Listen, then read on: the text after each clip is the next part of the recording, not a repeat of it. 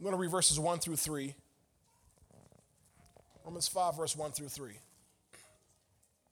Hallelujah. Once again, glad to have all of our guests with us tonight. We really do appreciate them. Why don't you give our guests a hand tonight and thank them for being a part of our services.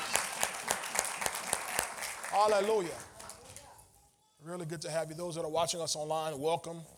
Welcome to sunny St. Pete, Florida. I thought you had a hurricane. Nope. We don't do hurricanes. Amen. Praise God. Romans 5, verse 1 through 3. Y'all have that?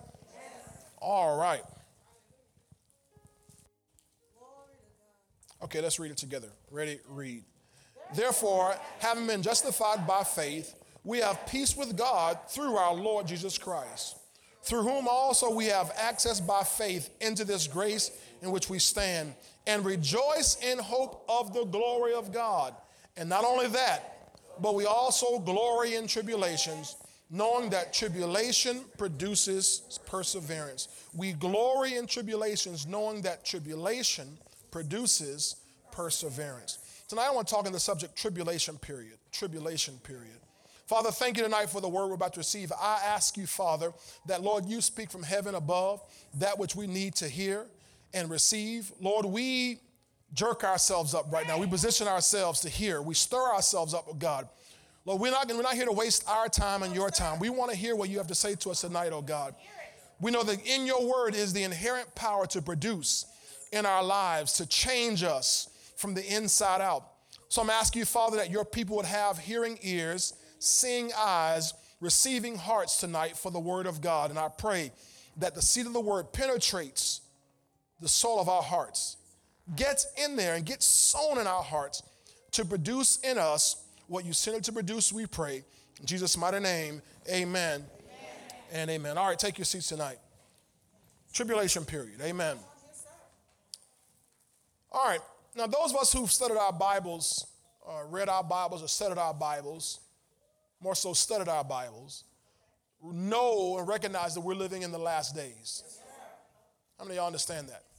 We are in the last days. In fact, we're in what we could really call the last of the last days. When my father was a pastor here in this city, pastor for many years, he was saying back in his days that we're in the last days. And I can guarantee you that men before him, decades before him, were saying we're in the last days. In fact, Paul talks to Timothy and talks about, he said, know this, in the last days, perilous times will come. For men will be lovers of themselves and so forth. He gave all these different character traits or these traits about that can help us identify that we're living in the last days. And if you watch the news, just peruse it, just kind of see what's going on around you. If you are spiritually sensitive in the least bit, one iota of spiritual sensitivity, you know we're in the last days. I said, if you have one iota of spiritual sensitivity, we're living in the last days. Now, I say that because, as I say it, I recognize when I look around the church that many people in the church are not spiritually sensitive because they are not understanding that we're in the last days. You can tell it by how they live. That how they live, they're still so wrapped up, tied up, tangled up in the world system, in the world's customs, in the world's ways, in the world's ideology, in the world's activities, in the world's behavior, in the world's mindset. It must be that they have no clue that we're in the last days. You can't live like the world and know we're in the last days. Because if you knew we're in the last days, you know Jesus Christ could come at any time, and you're not going to live and take a chance of not being ready when he comes. We used to sing a song growing up, be ready when he comes. Be ready when he comes. Be ready when he comes. He's coming again so soon. We say, don't let him catch you with your works undone. So he's coming again. I said he's coming again. And so we are in the last days. In fact, I tell you, we're in the last of the last days. In 1 Thessalonians 4, you don't have to turn there, but Paul talks about the catching away or the rapture of the church. Man, we need that class. He talks about how many of y'all ever heard of the catching away of the rapture of the church? That's 16 hands. Rest of y'all never heard of the catching away of the church? Wow. How many people we got signed up for class, Barbara? About 4 or 5, okay. All right, you need to know this because, see, God, praise God. The church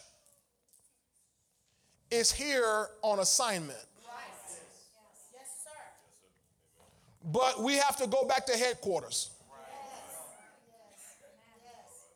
Every ambassador who's sent to a foreign nation, when his assignment is over, he returns back to his home country.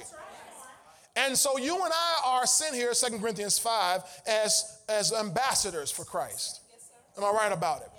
So the church one day is going to be caught away like Enoch was caught away, like Elijah was caught away.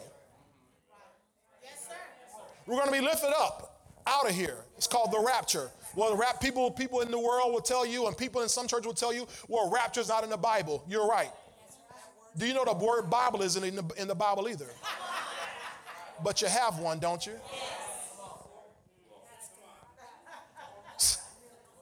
The Bible never says the word Bible.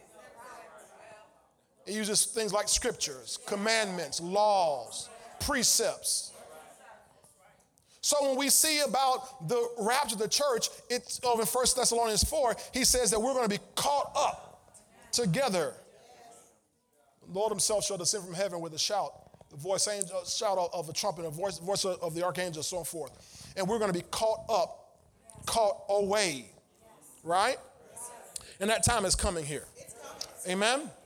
Now, there's a theological debate that exists as to when that happens. Whether it is here's another word that y'all may not have heard of. If you don't know about the rapture, you definitely don't know about tribulation.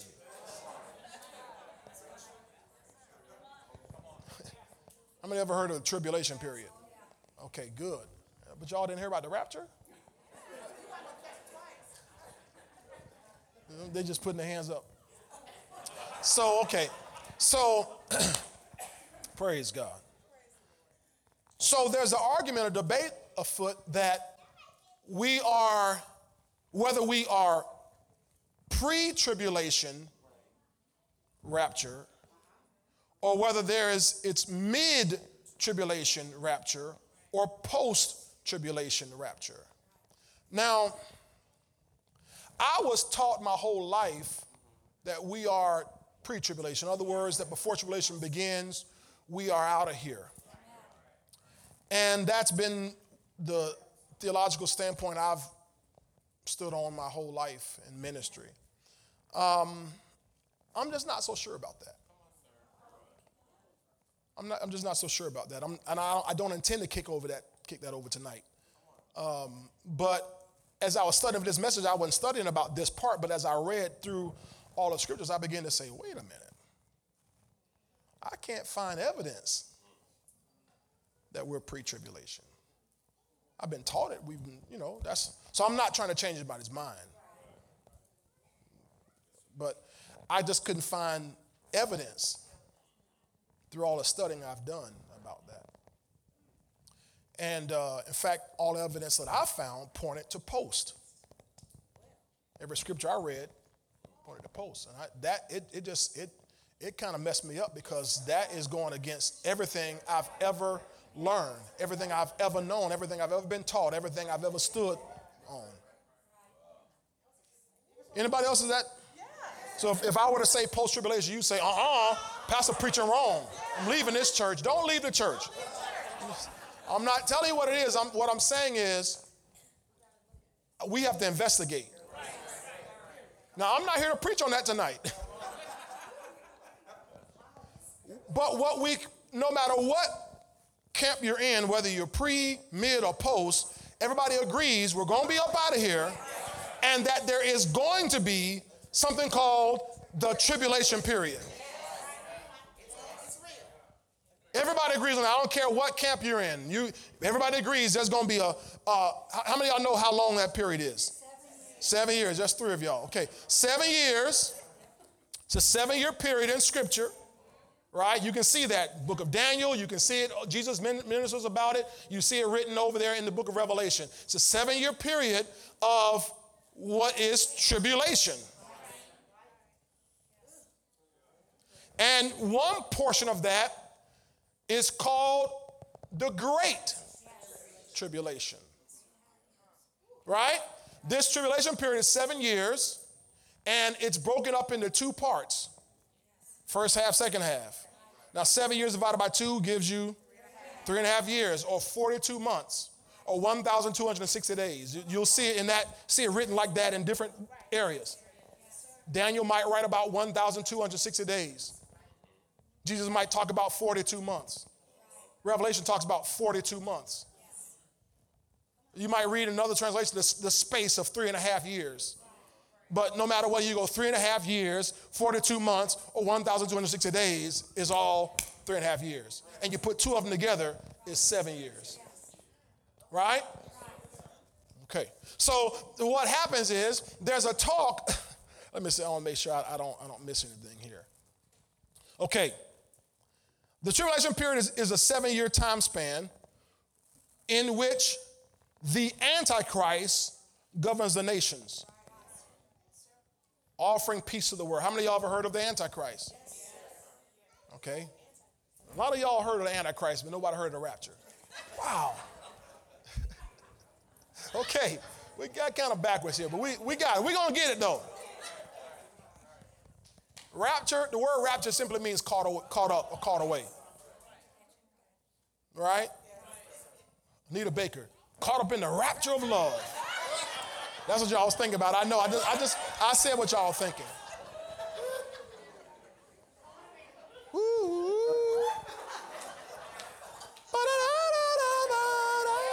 Okay. So caught up in the rapture, caught away, caught up in love. Right? And so that's what it means. So again, there's a 7-year period, okay? How many of y'all ever heard of this phrase or this word, eschatology? Okay? Eschatology is a department, if you allow, of theology. Theology is study of God, of things of God. Eschatology is a study of the end times. So eschatology, everything I'm talking about so far, which this isn't my message. This is just, I'm setting you up. It's everything I'm teaching so far as you find in the area of eschatology. I'm studying the end times, the last days, the rapture, the Antichrist, the tribulation, the great tribulation, Armageddon, the great white throne judgment, the 7 bowls, the 7 vials, the 7 trumpets, the 7 spirits, the 4 horses, and right? Y'all been studying all this stuff here? The abomination of desolation. Now, y'all got to see this. You got to know this stuff. See, you know the Bible says that day should not come upon you unawares. What's that day? The day of the Lord, his return. We should not be taken off guard by that. But see, if you don't know what to look for, if you don't know what the Bible says about it, then you'll be like, oh, that's Jesus. Oh, Lord. Oh, let me get ready real quick. No, you don't have no time. Too late. See, you got to be ready when he comes. And he's coming like a thief in the night, the Bible says, right? But not to us. Well, I don't mean to teach on this, but y'all are looking like deer in the headlights, so I gotta say it. So not to us. Well, the Bible says no man knows the day or the hour. I can tell you exactly what hour he's coming. You know what hour he's coming? An hour you least expect. That was a joke. It's an hour you least expect. Y'all didn't even laugh. But that's what the Bible says. He's coming in an hour that you least expect. What's happening? The church has been lulled into this sleep. And the church has been lulled to this place of just kind of caught up with the world and the world's music, the world's shows, the world's fashions, the world's this, and caught up in all what the world's doing, and the church is not expecting him to come. And he says he's going to come in an hour when you least expect. You ain't looking for him. You caught up in the Super Bowl. Caught up in the Olympics. Now, no sin in the Super Bowl Olympics. You understand? I'm not talking about that stuff. What I'm saying is, I'm talking about using those as representation of being caught up in the world and everything going on in it, and not paying attention to the paper, to the current events. You got it? Okay, let me get back on point here. I'm trying. Tribulation period. 7-year period in which the Antichrist, everybody say the Antichrist. Now, y'all know who Christ is. So the Antichrist must be against Christ. He's Christ's arch nemesis. He's the in a parallel universe. Y'all ever heard the phrase parallel universe? Some of y'all cartoon people. In a parallel universe. In a parallel universe, he would be the opposite of Jesus. In other words, we have God the Father, God the Son, Christ, and God the Holy Spirit. In the parallel universe, Satan's system, you have Satan himself, then you have the beast,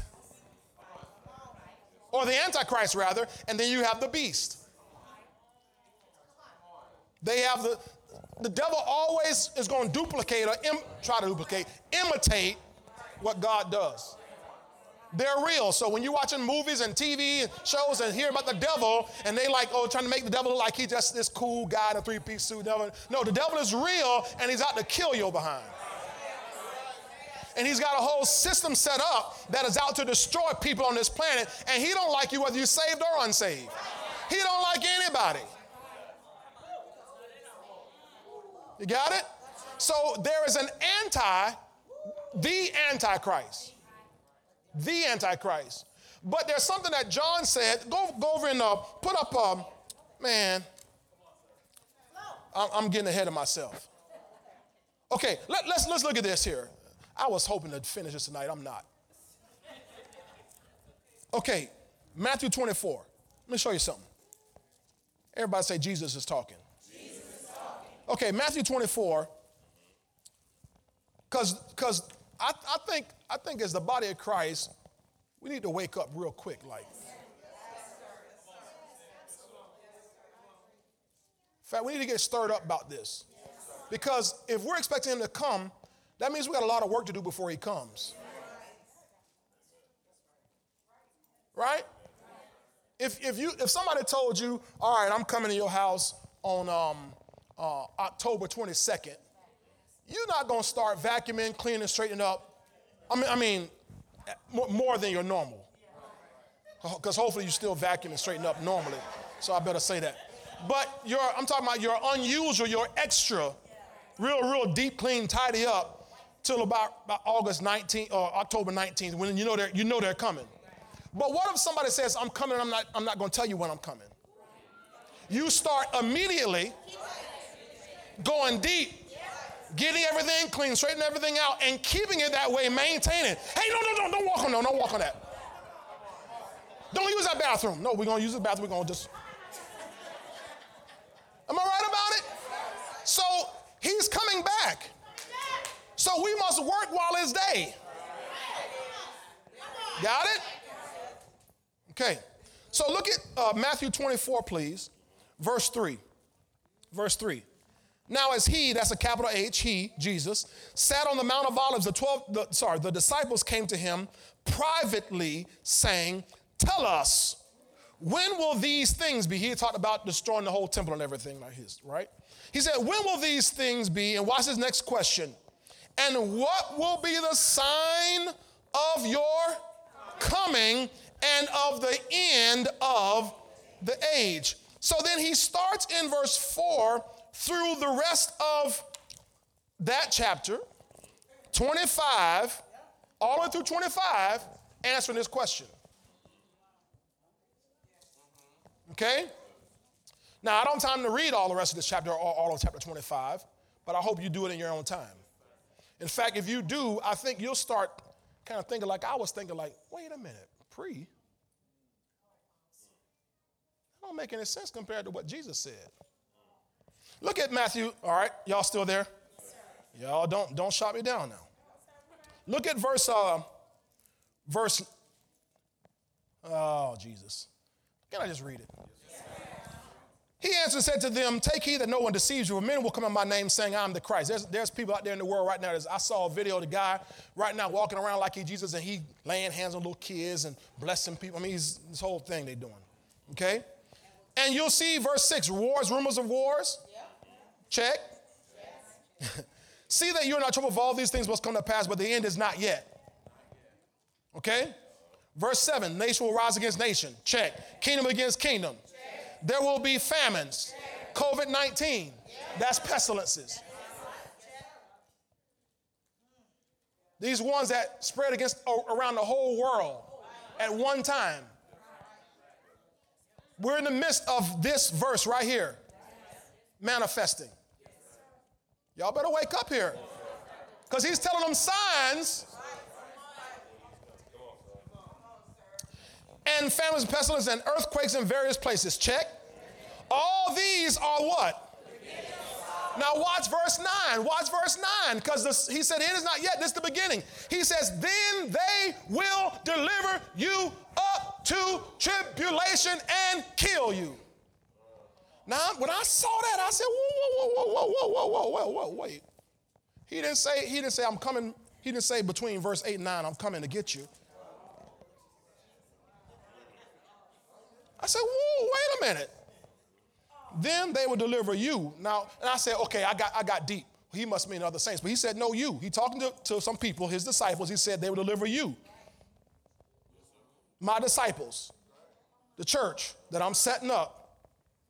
Now, I thought, now, don't, y'all just. And they will deliver you up to tribulation and kill you. And you will be hated by all nations for my name's sake. And then many will, now let me ask this question. Are we seeing this already happening? Yes. Verse 9, yes. Okay, so even if I'm wrong, we are still seeing this happening, manifesting.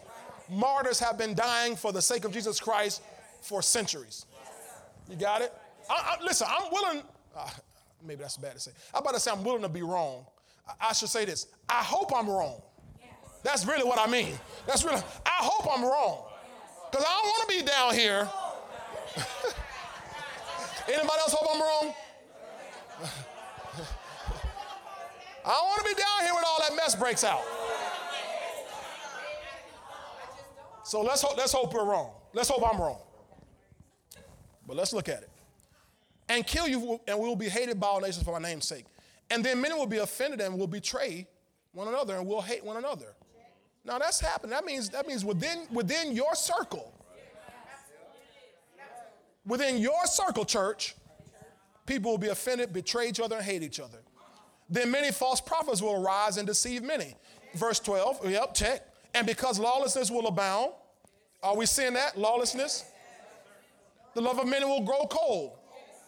Verse 13, but he who endures to the end, well, the end of what? That tribulation.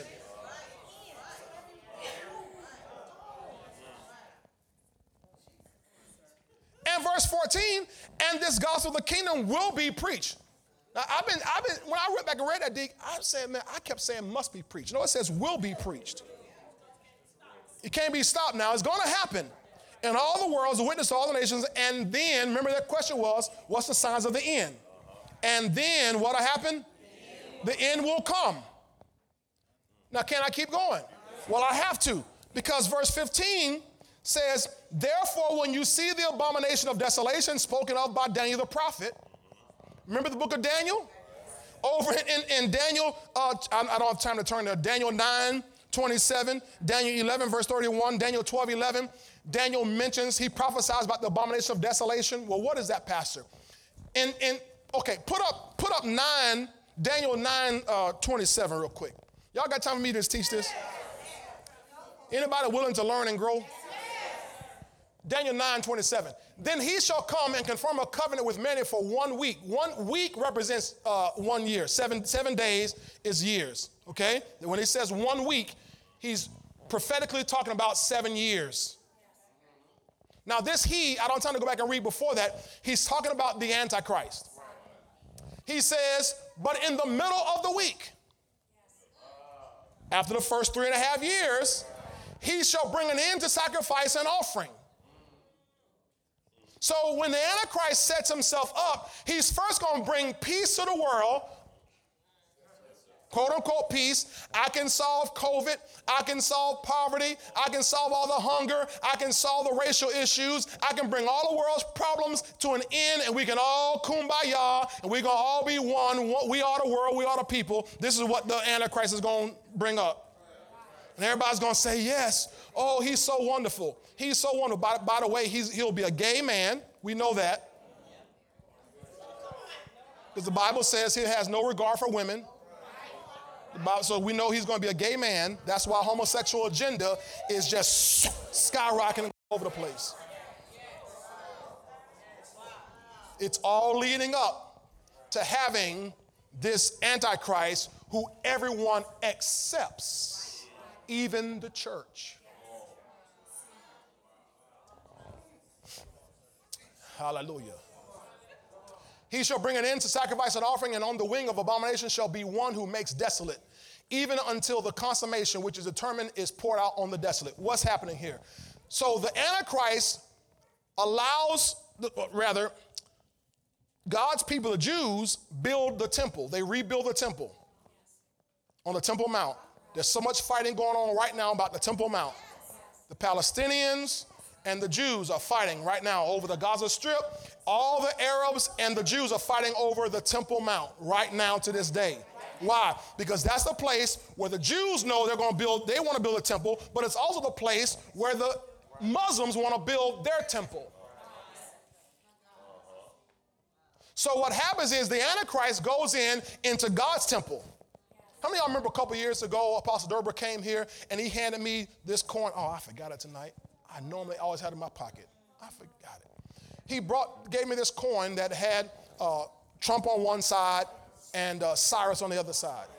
That coin is all about how the Jews over in Israel, how they have now secured what they need to build the temple. I'll come over here. They have what they need now to build the temple. Oh, thank you, Holy Spirit. And one of the biggest holdups of building that temple was a man named Benjamin Netanyahu. Benjamin Netanyahu was the prime minister of Israel. He's not as traditionalist as he needed to be. He tried to make peace with everybody. Well, he was just deposed. He was just removed from office. There's a new prime minister of Israel. I didn't even write his name. I wouldn't think about this until just now. Here's a new prime minister, and this new prime minister, everybody's like cheering, yeah, because we got Netanyahu out of here. What they don't realize is the new one is more fundamental, more conservative, more traditional, more zealous about God's law for God's people than Netanyahu was. So now they have a man in place. See? And once that's built, what the Antichrist does, we're seeing in 9:27 of Daniel, the Antichrist, 3.5 years into his whole peace accord he's made with the whole world. Everybody loves everybody. Everybody's saying kumbaya. But 3.5 years in, he comes and says, that's it, stop it. No more sacrificing, no more offering to that God. Now I'm going to make myself God. And everybody says, yes, well, he's so great. Look what he's done for the world. And everybody accepts him. And now you have what Jesus called here in Matthew 24, the abomination of desolation. Are y'all with me on this here tonight? Is anybody seeing, learn anything so far? Okay, verse 15, Matthew 24, verse 15. Go back over there, please. Therefore, when you see the abomination of desolation spoken of by Daniel the prophet standing in the holy place. Y'all see that? Yeah. Whoever reads, let him understand. That's what I was trying to do, is show you how to go understand what he's saying. Yes. Whoever reads this, don't ignore this. Jesus. Don't gloss over it. Get understanding of what's going on. Everything we're seeing happening in this world right now is tending towards what Jesus Christ said. Wake up, church. Come on now. Wake up, church. Our Lord and Savior is coming back. We've got work to do. We're going to be beautiful and spotless and without wrinkle and be ready to do great business and great work for him. He's getting off all the dross and all the junk out of the church. That's why we've seen so much of a separation in this last year, even in the church. That God has been making it easy to identify who what the Bible calls evil men and imposters. That's what Paul said. Paul said in the last days, evil men and imposters will wax worse and worse, deceiving and being deceived. So what God is saying is there have been imposters in the body of Christ for years and years and years who people have flocked after, run after, heaping up teachers having itching ears. Only to find out they were big phonies the whole time.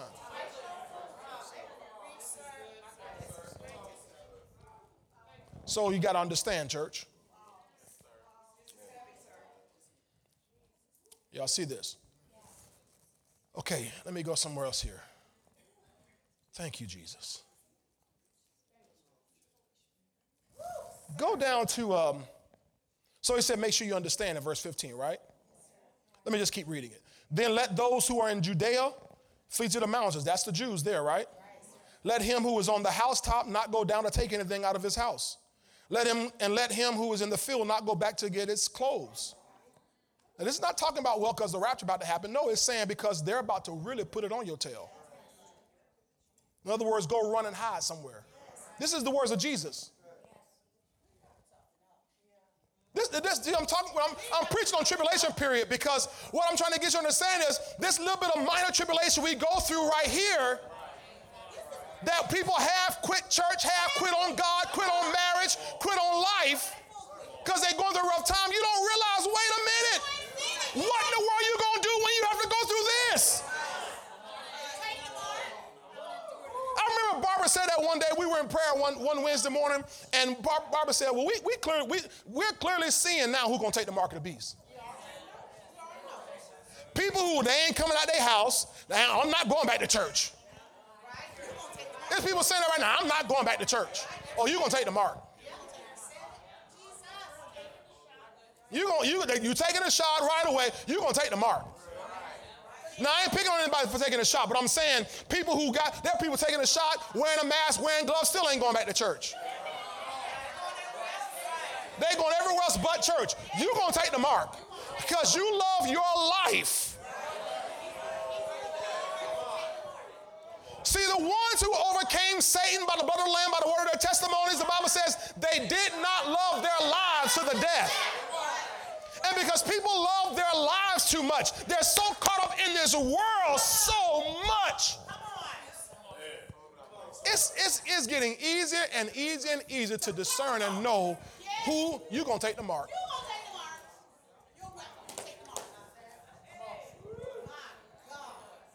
Are y'all seeing this here? So he says, verse 19, but what are those who are pregnant and those who are nursing babies in those days? Whoa. He said, because, boy, you're going to have to run. It's hard to run when you're pregnant. Hard to run when you got to stop and nurse a baby and the Gestapo chasing you.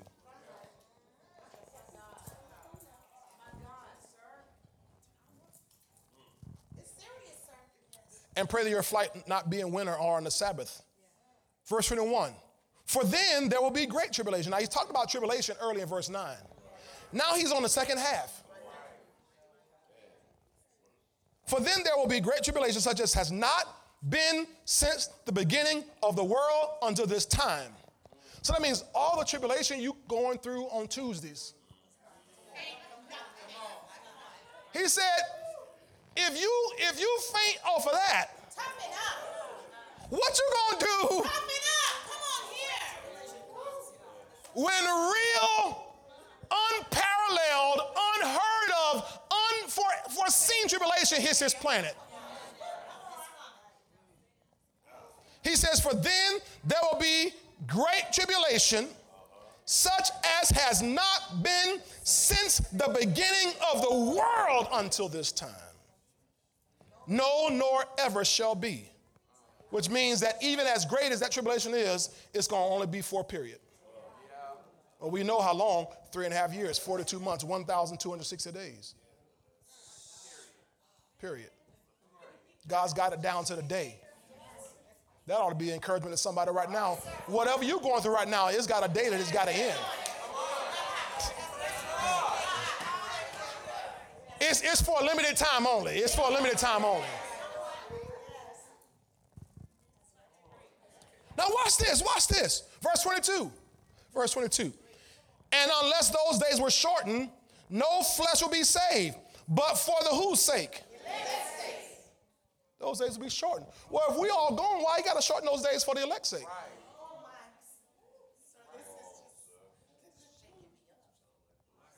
That's my question. I'm just asking questions. I'm not drawing a conclusion. I'm just asking questions. And I'm going to invite you to ask those same questions with me. Let's all investigate. People say, well, no, the elect, he means the children of Israel. No, we already know there's 144,000 of them that's preserved, period. This ain't about them.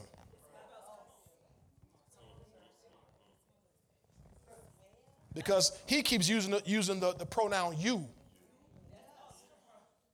He's talking to his disciples. It says you. Oh, Jesus.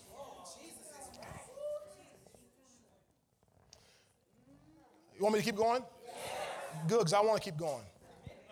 Then if anyone says to you, look, here's the Christ, or there, do not believe it, for false Christs and false prophets will arise and show great signs and wonders to deceive. So there are people who will have power to operate in, if possible, to deceive, if possible, even the elect.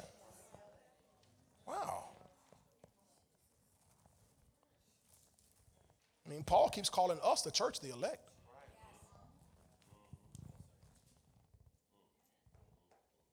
Hallelujah. He says, see, I've told you beforehand. Therefore, if they say to you, look, he's in the desert, or do not go out, or look, he is in the inner rooms, do not believe it. For as the lightning comes from the east and flashes to the west, so also will the coming of the Son of Man be. Now, he's saying, so far he hasn't come yet. He's saying, so will it be. So far, all this stuff we're reading, he hadn't come yet.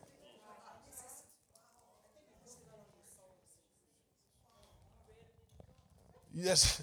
See, that's my resolve, Miss Hattie. I'm going to be ready. Like I said, I hope I'm wrong. So my plan is just be ready whenever he comes. Matter of fact, we used to say it like this back in old days. He may come just for you.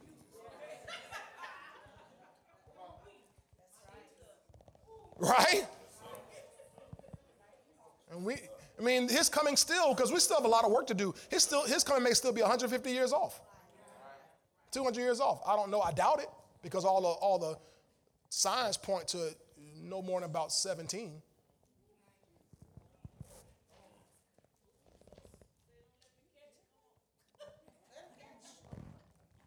I mean, if you were to count from the time Jesus left here, around 30 or 33 AD,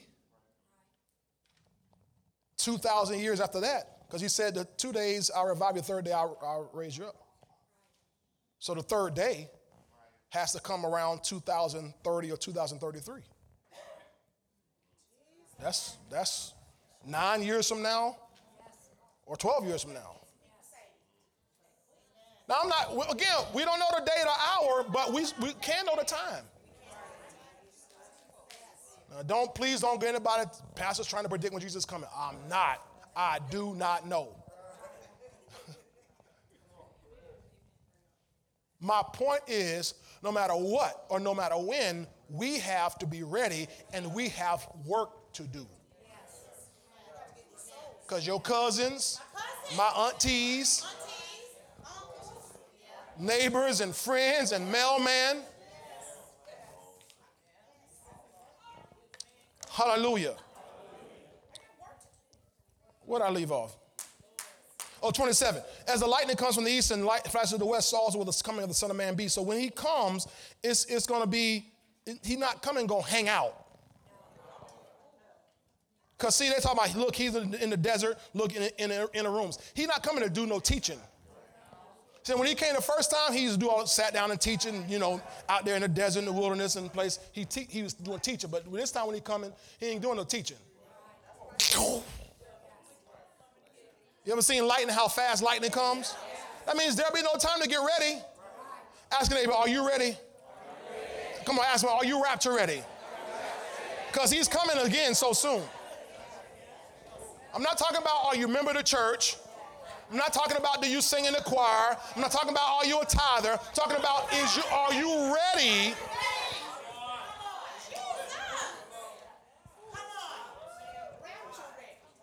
Have you made Jesus Christ your Lord and your Savior? Or I want to even reverse it, your Savior and your Lord. See, your Lord. Okay? Verse 28, for wherever the carcass is, there the eagles will be gathered together. Okay? Y'all see this? Yes. Can I keep going? Because you're going to see something right here. I think that'll really, really shake our teaching up. Immediately, after the tribulation of those days, the sun will be darkened, and the moon will not give its light. The stars will fall from heaven, and the powers of the heaven will be shaken. Then the sign of the Son of Man will appear in heaven, and then all the tribes of the earth will mourn, and they will see the Son of Man coming on the clouds of heaven with power and great glory.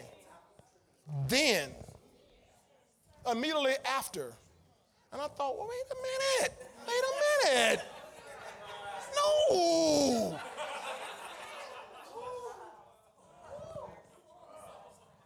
Well, so-and-so said it, so-and-so said. But I'm looking at Jesus. I'm looking at what Jesus himself said.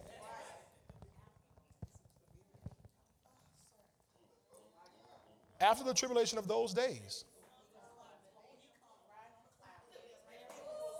Verse 30, then the Son of Man will appear in heaven, and then all the tribes of the earth will mourn, and they will see the Son of Man coming on the clouds of heaven with power and great glory. Verse 31, and he will send his angels with a great sound of a trumpet. We've been talking about the sound of the trumpet all this time, all these years. The trumpet shall sound.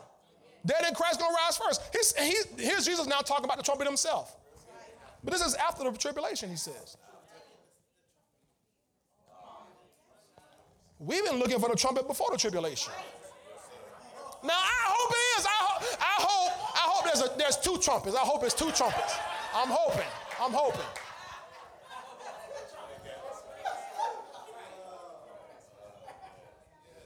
But I haven't seen the second trumpet in here. Because, remember, Jesus was so plain in John 14. He said, I'm going to prepare a place for you, that where I am, you may be also, and so forth. He said this phrase. I'm not sure if I'm giving it in order, but he said, if it were not so, I would have told you. I would have, not I wouldn't have. He said, I would have told you. In other words, Jesus says, I'm going to make it plain what is, I'm going to make it plain what isn't. Their question to him in Matthew 24, verse 3, when will these things be? What will be the sign of your coming and of the end of the age? He's answering this question. He says in verse 31, and he will send his angels with a great sound of a trumpet.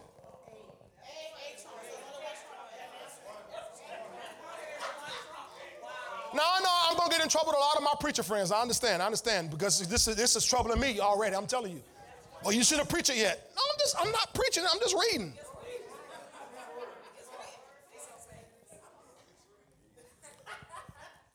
And they will gather together his elect. The elect is still here?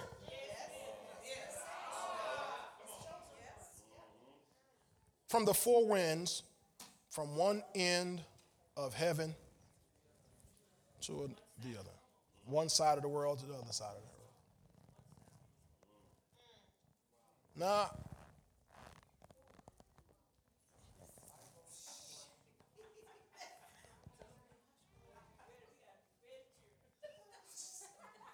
Now, let's go back and look at one verse. Let's go back and look at one verse. Verse 13. No, read verse 9 first. Verse 9. Then they will deliver you up to what? Tribulation. And kill you. And you'll be hated by all nations for my name's sake. Okay, look down at verse 21. Verse 21. For then there will be great tribulation.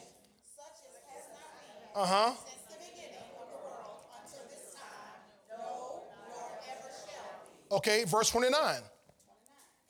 Immediately after the tribulation of those days,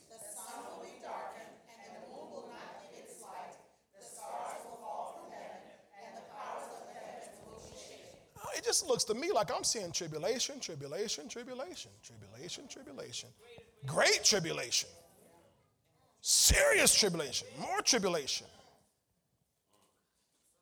So when he says in verse 13, but he who endures to the end shall be saved, he's got to be saying he who endures this tribulation.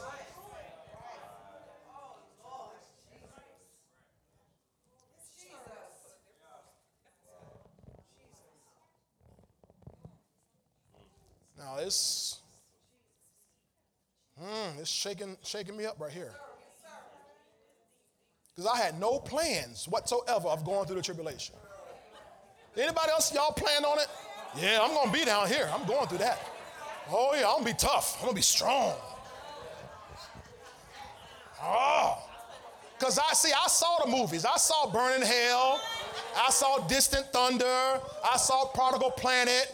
I saw Image of the Beast. They used to make us watch those apocalyptic, eschatological movies. Sunday nights at church. We never watch it in the daytime. We always watch these scary movies about the end times at nighttime. And I'm going to tell you exactly what we used to do. Me and my friends, where is Gershom? We used to bring washcloths to the church.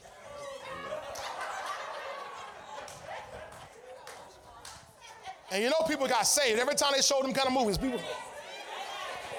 Burning Hell, Distant Thunder, Prodigal Planet, Image of the Beast, movies about the end times, and they just had this song, You'll Be Left Behind. You remember that? Something like, you better get right before it's time. You'll be left behind. And the way, like the chorus was just like these weary, eerie chords, like, ooh, wow. You'll be left. And they showed a family, this husband and wife and their two sons, and the mama and one of the sons were caught away, and the husband and the other son, who they never went to church, never did anything for God, they were left behind, boy. And boy, woo, I don't want to be left behind, boy.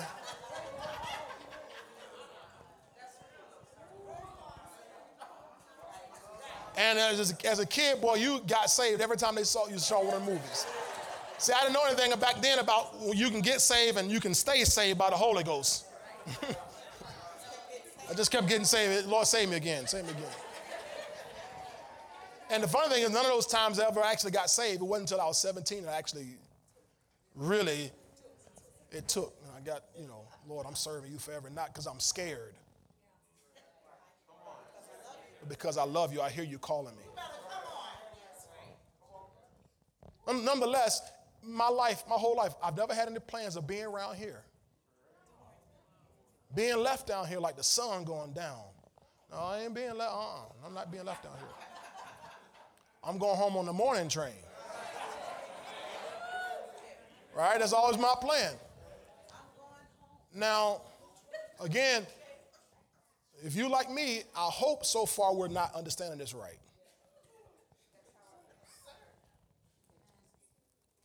But what if Jesus is right?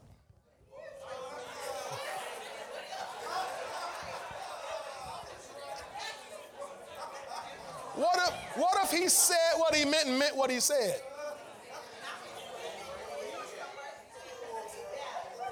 What if he made everything so plain, so clear, that you need a doctorate in theology to mess it up?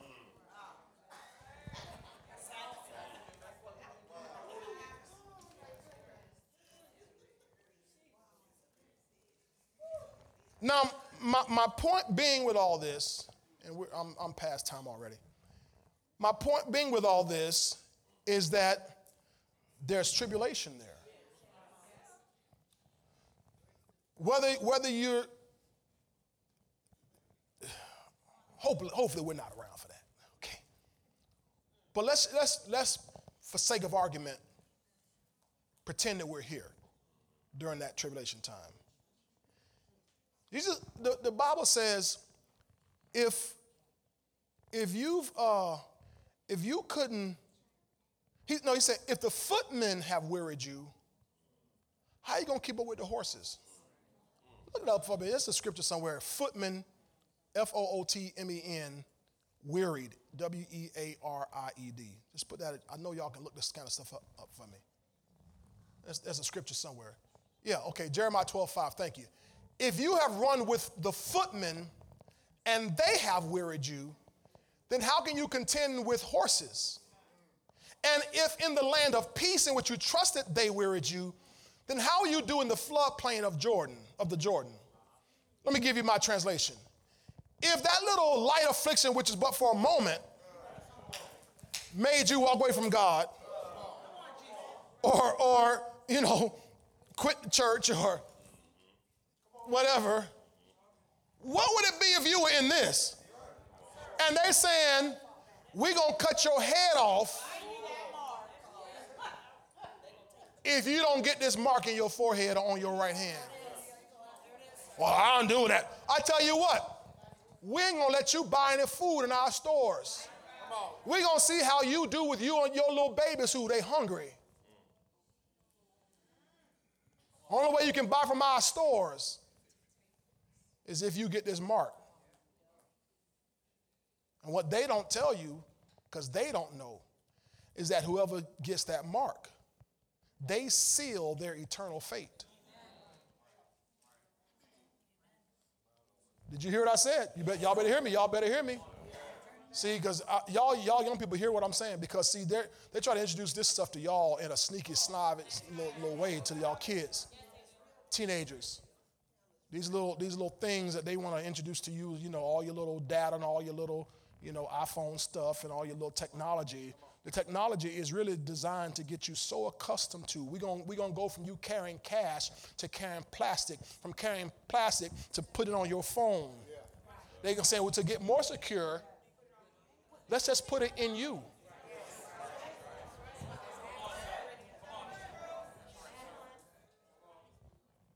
And for the sake of security, we'll put your information on you.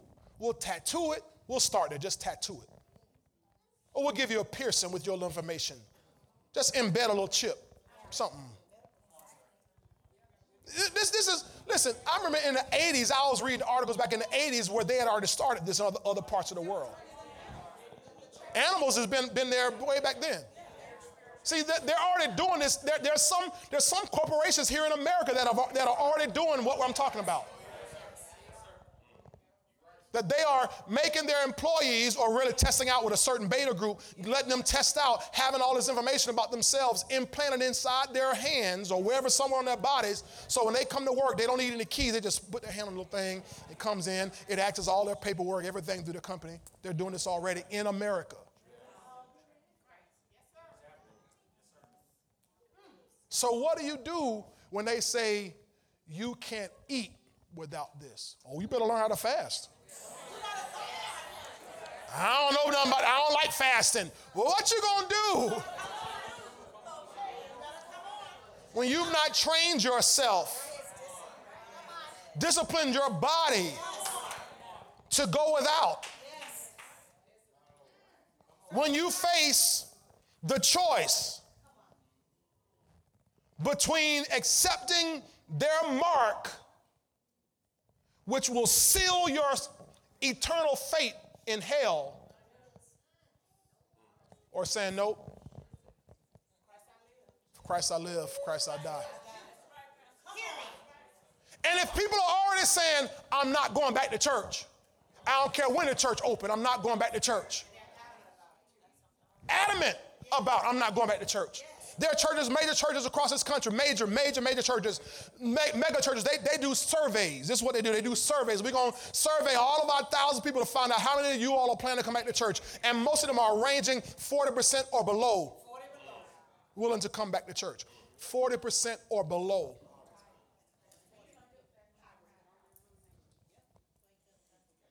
They better wake up. They better wake up. Children who grow up in church now, they don't have time for church any day, Sunday or Wednesday, anytime, don't have any time for church. There's no time for church. They can find everything else better to do on Sunday. What are they going to do when they say, either you take the mark or we take your head? You'll take the mark. You better pray for your sons and your daughters. So you're preaching real good. You better pray for your brothers and your sisters. Uncles and aunts and cousins and family members and neighbors and people who have been so turned away from God.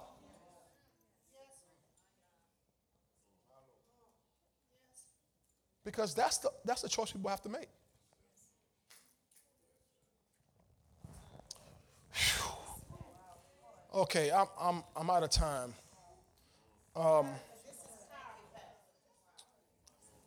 Let me skip all the way to the bottom. Let me see if I land on the right scripture here. Man.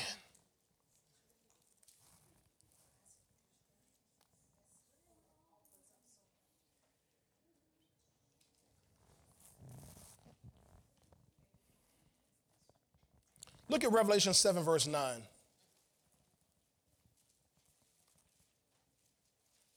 And I'll pick this up on Sunday.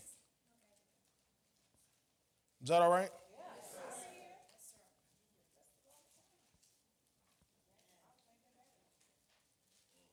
How many ever heard people say, one day in heaven, God's going to wipe all of our tears away? Is that true? Yes, it is. But let's get there. Look at verse 9, Revelation 7, verse 9. After these things, now, let me go back. I don't have time to read this, but if you were to read verses 1 through 8, he's describing the 144,000 Jews that are saved.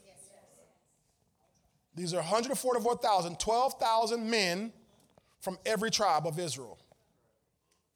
Now, what's interesting about that is that most Jews today, like us, don't know their tribal heritage. Many of them don't. Especially American Jews and people, they've lost that connection. They don't know. But God knows. So he has 12,000 preserved from each tribe of Israel, okay? Now look at verse 9. After these things I looked, and behold, a great multitude which no one could number. So we beyond 144,000. Now we're in the millions and billions of people, which no one can number, of all nations, tribes, peoples, and tongues, stand before the throne and before the Lamb, clothed with what? White robes, with palm branches in their hands, and crying out with a loud voice, saying, salvation belongs to our God who sits on the throne and to the Lamb. Verse 11, all the angels stood around the throne, and the elders and the four living creatures, and fell on their faces before the throne and worshiped God. Verse 12, saying, Amen. Blessing and glory and wisdom, thanksgiving and honor and power and might be to our God forever and ever. Amen. Verse 13. Then one of the elders answered, saying to me, who are these arrayed in white robes, and where did they come from? Now this elder is asking John this. John, the one who sees his vision. John said, verse 14, and I said to him, sir, you know. He did. This is just a rhetorical question. So he said to me, these are the ones who come out of the great tribulation.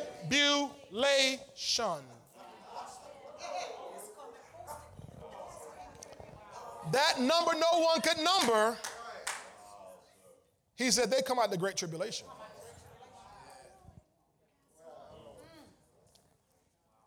Look at this. And washed their robes and made them white. Glory to God. My goodness. My Lord. Thank you, Jesus.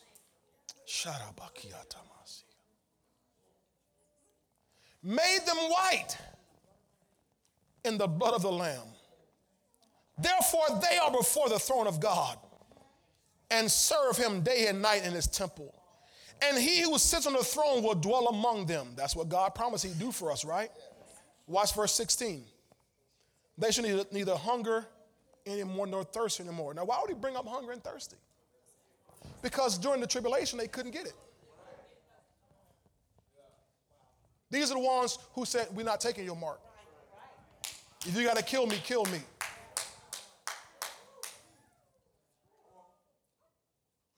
When this whole COVID thing first hit, Robert, Pauline, my wife and kids will tell you, I sat down with my wife and children. And I looked them eyeball to eyeball in all seriousness. Our family, we joke around a lot. We laugh a lot, and we just have fun. We crack all the time. We crack on each other. A lot of y'all couldn't survive in our house because we crack relentlessly. So some of y'all just too sensitive. But I looked them eyeball to eyeball. And I said, I need to know. Because see, I didn't know how far this COVID thing was going. I said, I need to know. And I need you to know about me.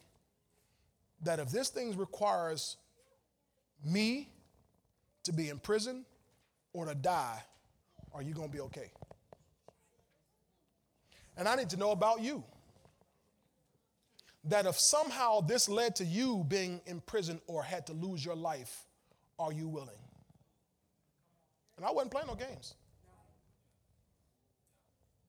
See, to me, this COVID wasn't a joke. It wasn't just like, well, this is, no, wait a minute. I saw a precursor to the times it's a rehearsal of the times we're talking about.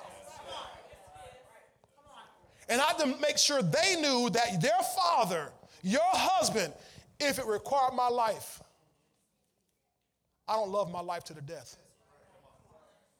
I love him more than I love me.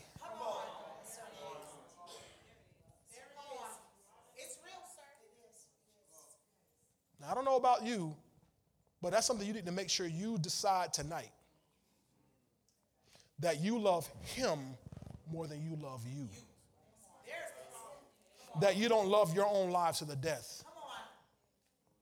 Because these are the kind of things martyrs all over this world already deal with. Little children over in nations where Islam, well, they put them on their knees and ask them to deny their Lord. And these little children will say no. And yet people in America, I'm not going back to churches. I'm not going back to church. You're going to take the mark.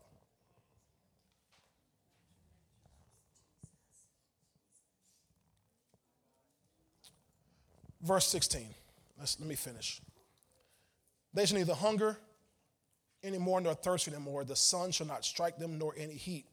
For the Lamb who is in the midst of the throne will shepherd them and lead them to living fountains of water. And watch this. Here it is. And God will wipe away every tear. What tears? Tears they've cried during tribulation. Tears they've cried under pressure. Tears they've cried when they were attacked and persecuted. Tears they cried because their own family turned on them. When Jesus says a man's enemies will be those of his own household.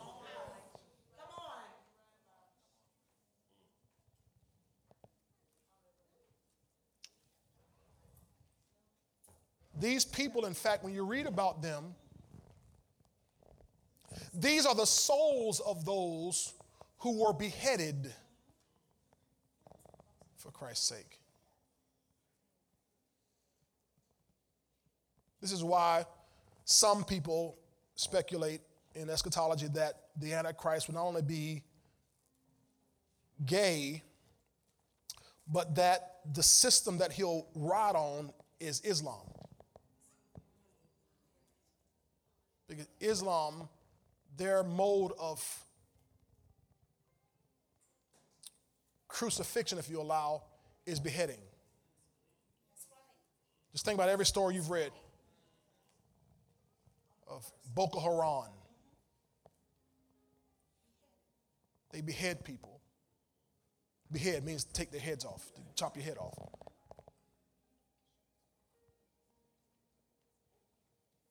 People speculate the one world religion will be Islam. I don't know. Doesn't matter to me. Again, I'm not planning on being here.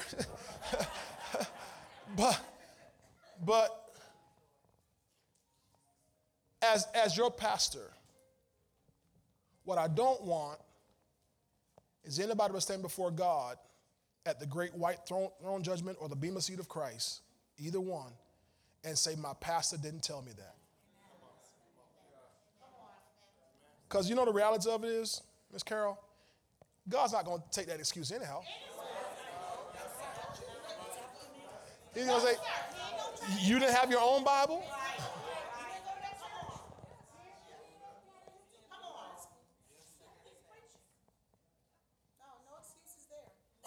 Now, I'll deal with this, Sonny Marie, because none of this was my point.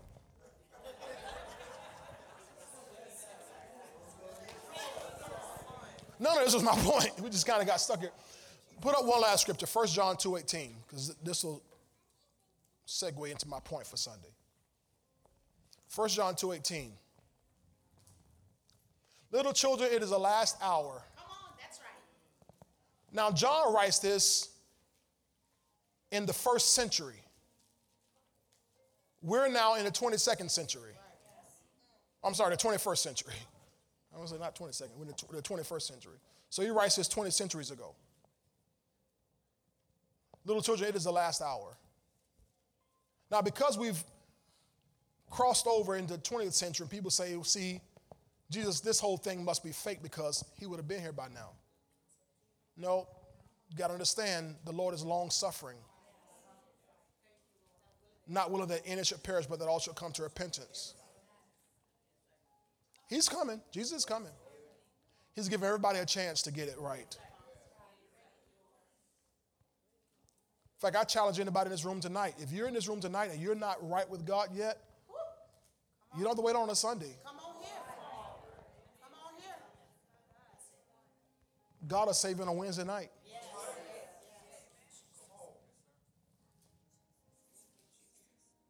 Because you don't want to take the chance of not being ready for the rapture or your own departure.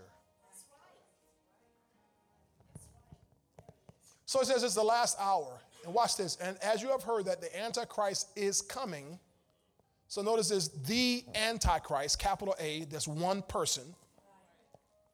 He says, even now, many Antichrists have come, by which we know that it's the last hour. So the spirit of Antichrist is already on the planet. Already operating. Now, Pastor, why'd you bring it up? Well, we've been talking about Antichrist for one. The Antichrist, we see him operating during the tribulation period. The Great Tribulation. So if there are many Antichrists already here, the spirit of Antichrist, then there must already be many tribulations. Whether it's the big one, the 7-year one, or the 7-day one you're going through right now. The 7-week one or the 7-month one you've been, man, this has been going on too long. I feel like I'm going through a rough time, a tribulation. I feel like the devil's bringing everything he can against me. Yes. Yes. He wants to wear you down now. He wants to wear you out now. So you quit now. You won't even make it to that other one. He wants to wear you out now because he knows if he wears you out now, if this big one shows up, you won't stand an ice cube's chance in hell.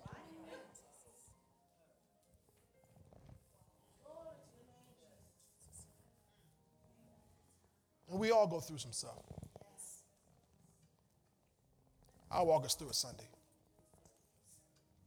Everybody stand to your feet. Whew.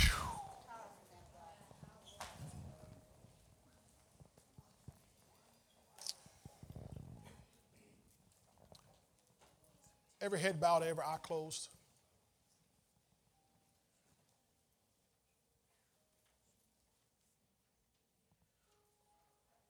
As pastor and shepherd of this part of God's flock, I honestly want to make sure every person in this room, you're already born again. I really want to make sure everybody in this room that we're not deceiving ourselves. When I go to church, it's not the requirement. It's not what does it. I went to ground school. That's wonderful. That's not what does it. I got baptized, Pastor. Great. That's not what does it. You must believe in Jesus. Receive him into your heart as your Savior, but also as your Lord. For the Bible says if you confess with your mouth the Lord Jesus and believe in your heart that God has raised him from the dead, you shall be saved. Now, in the somberness of this moment, I hope that there's a stark reality that's in your mind that you say, okay, hey, I don't want to play games with this. I'm not going to play games with my soul, with my life. I'm not going to try to get in on my mama's or my daddy's salvation or anybody else's salvation. As for me, I really want to be born again myself. So I'm going to make one call. One call. And I want to give somebody here the opportunity to be born again tonight. Hallelujah. Okay, now whoever that is, you're not born again, you say, Pastor, tonight, yep, I want to be born again. I want to make sure. Not because I'm scared, but because I realized what Jesus did for me was so loving. He loved me enough to go through everything he went through so I wouldn't have to go through hell, the torture, and the wrath that is to come. There's a wrath that is to come. We're saved from that wrath that is to come. All right. So if that's you in this place, you say, Pastor, tonight I want to be born again, just slip your hand in there. I'll pray for you. I'll pray for you, whoever you may be. Hallelujah. I see a hand. I see a hand. Somebody else, you say, Pastor, this I'm serious. This is heavy. Pastor, this is real. And I want to make sure I'm born again.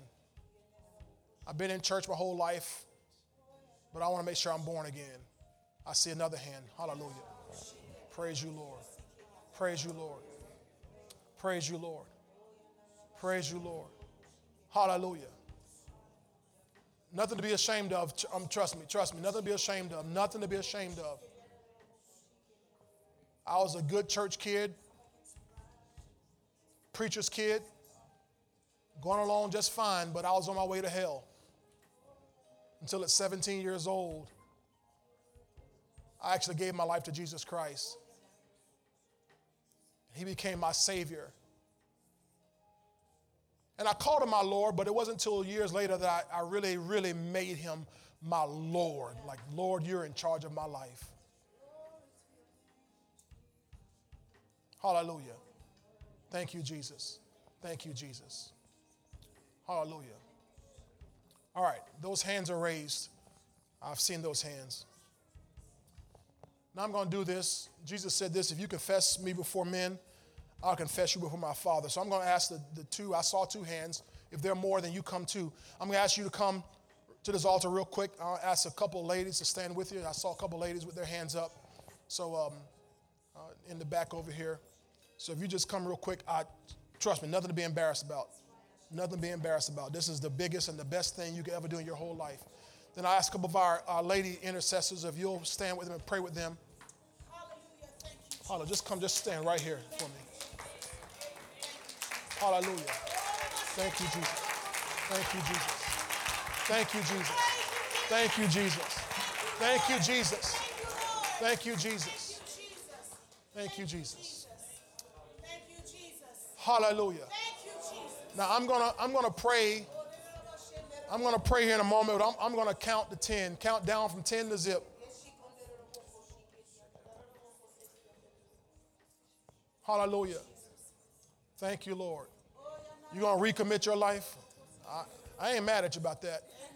I can't tell you how many times I recommitted my life to the Lord. Last week.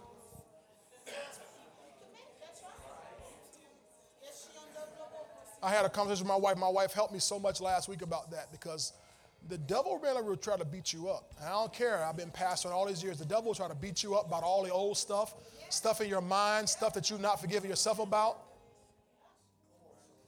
So just last week, I recommitted my life to Jesus.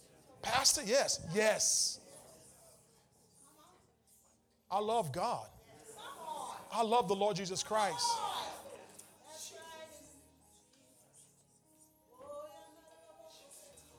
So I'm going to pray. 10. You need to be up here. Come on up here. 9, 8, 7, 6, 5, 4, 3, 2, and 1. All right, I need more prayer counsel. Just stand with them, please. Y'all just slide up a little bit for me. Just slide up. Just slide towards me just a little bit more, please. Hallelujah. Thank you, Jesus.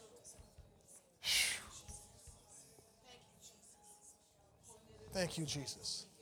Just, you got 2 over here. Come on over here, Shantae. Yeah, because she's trying to cover 2. How about that? There you go. There you go. All right. Father, you see the hearts of these, your people. God, I had no idea you had in your heart to go this way tonight. Well, Lord, your spirit is always in charge here. Father, there's nothing more important to you than souls, than people who escape from the grasp of Satan and become part of your family, or who have all the doubt out of their minds for good. Father, I pray first for these young ladies who they came on that first call and said, yes, I want to be born again. I want to make sure I'm born again. We pray for them, Father, that God, as you receive them right now, you see their hearts, you see their hearts. And God, even as, Lord, they are standing before us, they're standing before you. And Father, you declared if any man would come unto you, Jesus said he would in no wise cast them out. So Father, these 2 beautiful young ladies, we pray that God, that you do in their hearts right now something supernatural. Hallelujah. Hallelujah. I'm going to do something different. Young ladies that came, you first 2 young ladies, I'm not going to pray your prayer for you. I'm going to ask you to pray your own prayer. Just you pray your own prayer, because I can't tell you how to get saved. You can tell the Lord just whatever. Lord, I give you my life from now on out. You're my Lord. You're my Savior. I believe you, Jesus. So you just pray your own prayer in your heart, out loud, however you want to do it. All of heaven is attentive to you right now. Father, for these, my brothers and sisters who are also here, who they want to just be sure, they want to get all the doubt out, just like I did last week, Lord. You know the conversation that you and I had last week. God,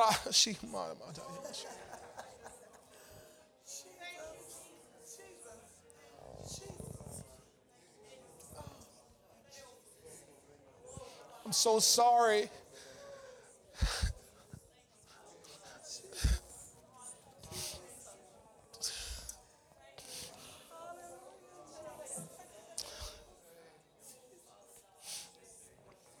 God, we're so sorry for ever letting you down.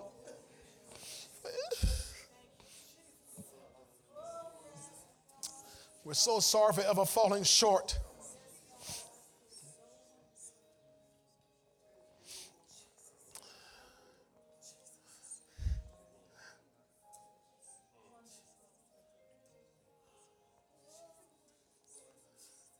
Father, I just pray that, God, for these that are here,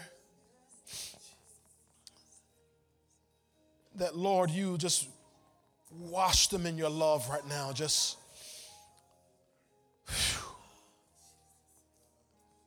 let your love just flow down on them, Father, right now. Remove all doubt. Remove all questions. Remove all hesitation. Remove all condemnation.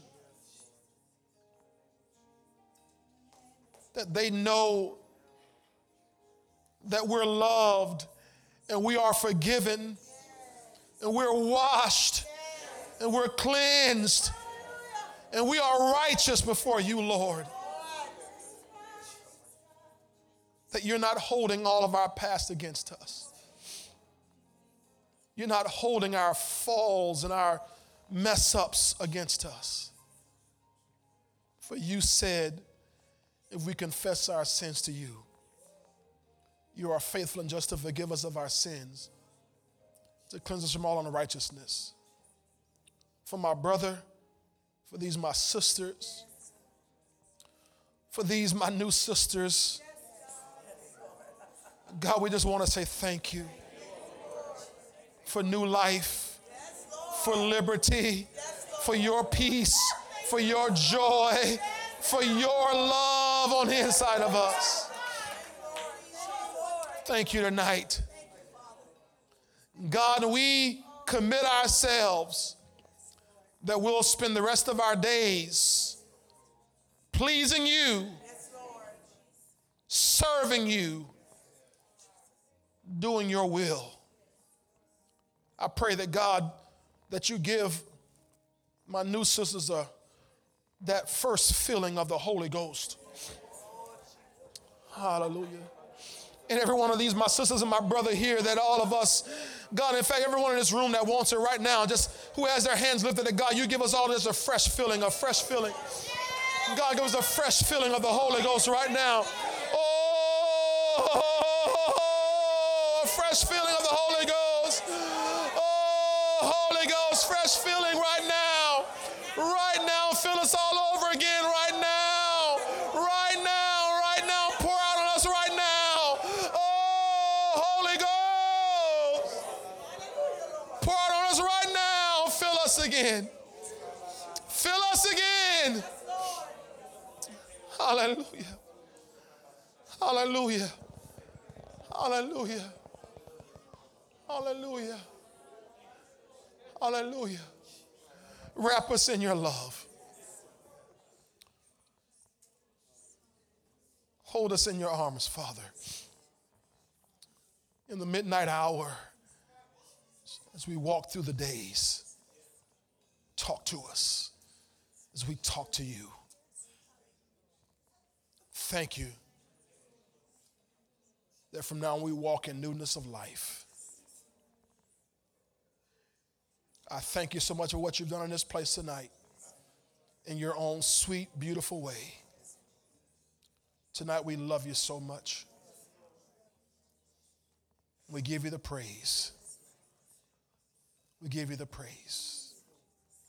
We give you the praise. Thank you that we're all part of that bride that you're making ready. That ready bride, that ready wife. To see Jesus when he comes. We thank you for it. We give you the praise. In Jesus' mighty name. Amen. Amen. Come on, give God a praise tonight for all these that are here. Hallelujah. Hallelujah. Hallelujah. This scripture from Ephesians in the Passion in the translation. Come on up here.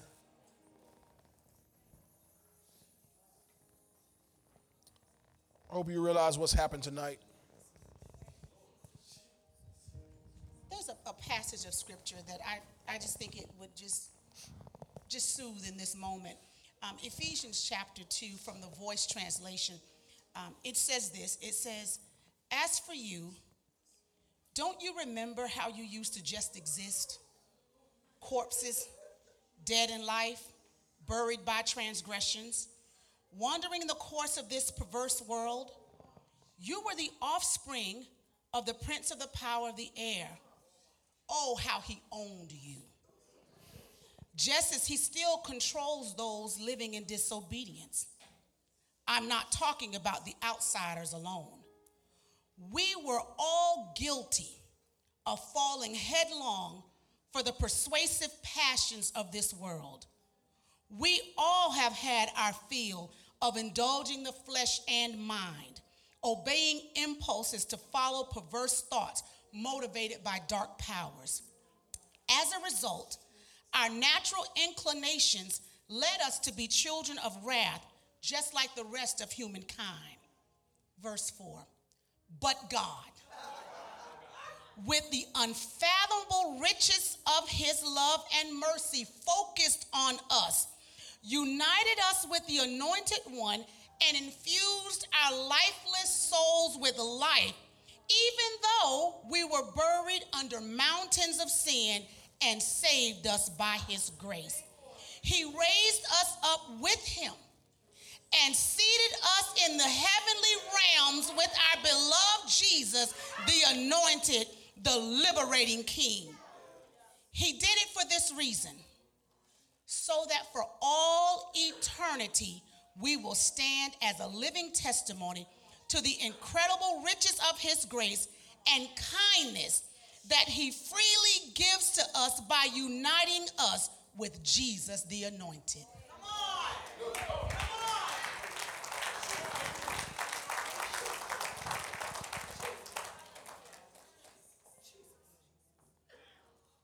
Thank you, Jesus. It's powerful. It's powerful. Thank you, Lord. Thank you, Lord. Thank you. The Bible says, even so, walk in newness of life. So we walk in that newness of life.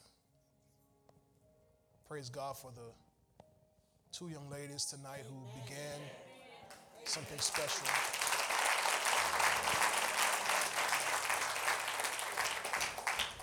And there are others who came